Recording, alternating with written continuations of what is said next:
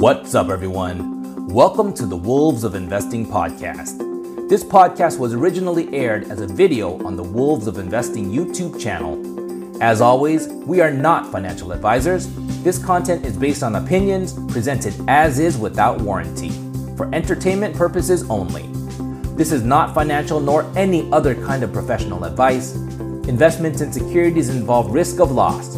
Past performance is not indicative of future results. This is not a securities offering. Please seek advice from a professional before making any financial decisions. Today we're going to be talking about Target stock. Target is one of my favorite retailers, and its stock is down 47% from its all-time high, which I think could be a buying opportunity for long-term investors with a time horizon of 5 years or longer. In this video, I'm first going to give a high-level overview of Target. Second, I'm going to go over my bull case for the stock. Third, I'm going to go over my bear case. And finally, I'm going to go over my game plan for investing in Target. All this right after.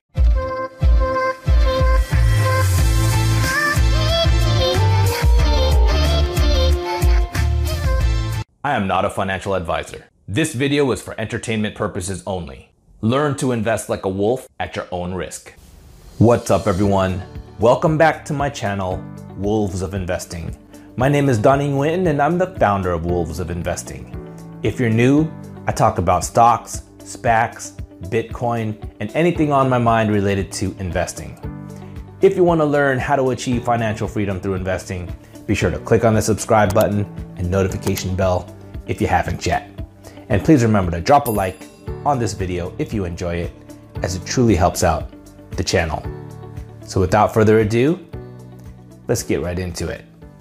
Target is one of the largest discount retailers in the United States, with 1,926 stores at the end of 2021 and a plan to open around 30 new stores per year. It's located in all 50 of the United States, and its locations are within about 10 miles from most doorsteps in America. Its total sales in 2021 was $106 billion, with net earnings of $6.9 billion and diluted earnings per share of $14.10. However, clearly 2021 was an exceptional year, as its average earnings per share from 2017 to 2020 was only $6.44. Target's main categories are beauty and household essentials, food and beverage, home furnishings and decor, hard lines, and apparel and accessories. Target offers its guests in-store shopping, buy online, pickup in-store or curbside pickup that's usually ready within 2 hours, and same-day shipping with Shipt, which is a company that Target acquired in 2017. My personal favorite is curbside pickup, which Target is expanding to offer curbside pickup of Starbucks beverages as well as curbside returns. Those features haven't hit my Target yet, but I'm definitely looking forward to them. Target IPO'd 53 years ago in 1969. Over that time, its stock has outperformed the S&P 500 by around 14,000% before dividends. This includes the 1970s, which was the highest inflationary period in the United States in the last 50 years. It also includes the dot-com bubble, the Great Recession, and most recently, the global pandemic. Target is also a dividend aristocrat and a dividend king, having raised its dividend every year for over 50 years. But the past few months have been painful for Target. As I mentioned earlier, its stock is currently down 47% from its all-time high. So why did the stock tank? Target, like other retailers, overestimated the demand from its guests and reported a massive oversupply of inventory that it now needs to quickly unwind. And investors are also in fear of the bullwhip effect, in which small changes in demand at the retail end of the supply chain can cause massive ripple effects at the manufacturing end. This is particularly concerning in an already strained global supply chain. With all that in mind, what is my bull case for the stock? As I mentioned earlier, Target had record earnings per share of $14.10 in 2021. And now with the inventory issue, it looks like there could be earnings compression for the foreseeable future. If Target can get past this inventory issue and other supply chain related issues in the next 2 or 3 years, I think that its earnings per share will again reach new highs. In 5 years, in my bull case, I estimate that its EPS will reach at least $15 per share. If that happens, I estimate that the market will give it a price to earnings ratio of around 20, which would be a stock price of around $300 per share. Target stock closed on Friday at $142.38. So that would be a stock price return of around 111% before dividends, and a compound annual growth rate, or CAGR, of 16%.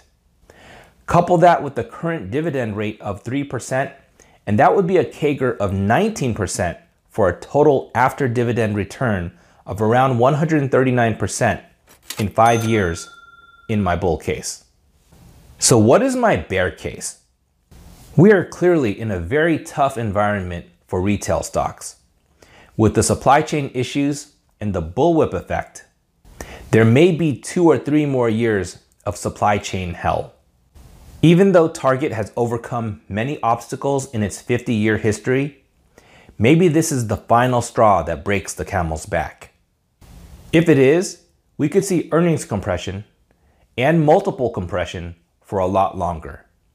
In that scenario, I think we could see Target's earnings per share hovering around $10 and its PE ratio hovering around 10 to 15 for a stock price of around $100 to $150 in 5 years, which clearly would be a pretty bad return, even if it continues to pay dividends of above 3%. So what is my game plan? I'm leaning more towards my bull case than my bear case for Target. And I recently started a position when it dropped below $150 per share. Because Target IPO'd in 1969 and managed well through the 1970s massive inflationary period, I think that Target is an inflation-resistant company. Clearly, it's not an apples to apples comparison, since Target was a much smaller company back then and probably only had around 100 stores at the time. But it has managed to beat the S&P 500 over the past 50 plus years, which includes that 1970s high inflationary period and even the lesser 1990s inflationary period.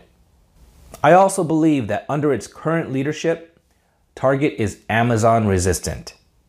I think that CEO Brian Cornell architected Target's success since he joined in 2014. And one of the best things that happened under his leadership was hiring Arthur Valdez as its Chief Supply Chain and Logistics Officer. Valdez had former senior leadership positions at Walmart and Amazon.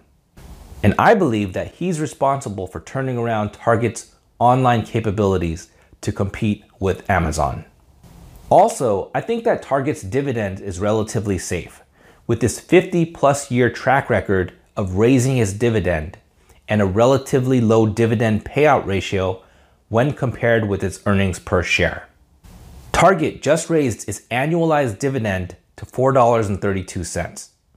Even if its earnings get compressed to $8 per share, that would still give it enough wiggle room to keep paying its dividend. So while I wait for Target to turn around, I still get to collect a nice little dividend payment. And also, based on historical data available on macro trends, 3% is relatively high compared to Target's historical dividend range. So for now, I plan to keep dollar cost averaging as long as the stock remains below $150 per share. I realize that we're potentially in a very treacherous market. The S&P 500 is still in a bear market, down 21%. And if it gets really bad, I wouldn't be surprised to see Target approach its March 2020 lows. If it does get around $100 per share, assuming my bull case is still intact, I would consider backing up the truck into a full or near full position. All right, so thank you for making it to the end of my video. Let me know what you think about Target stock as a long-term investment. Drop me a line in the comments. Be sure to leave a like on this video before leaving. Thanks for watching, and I will see you next time.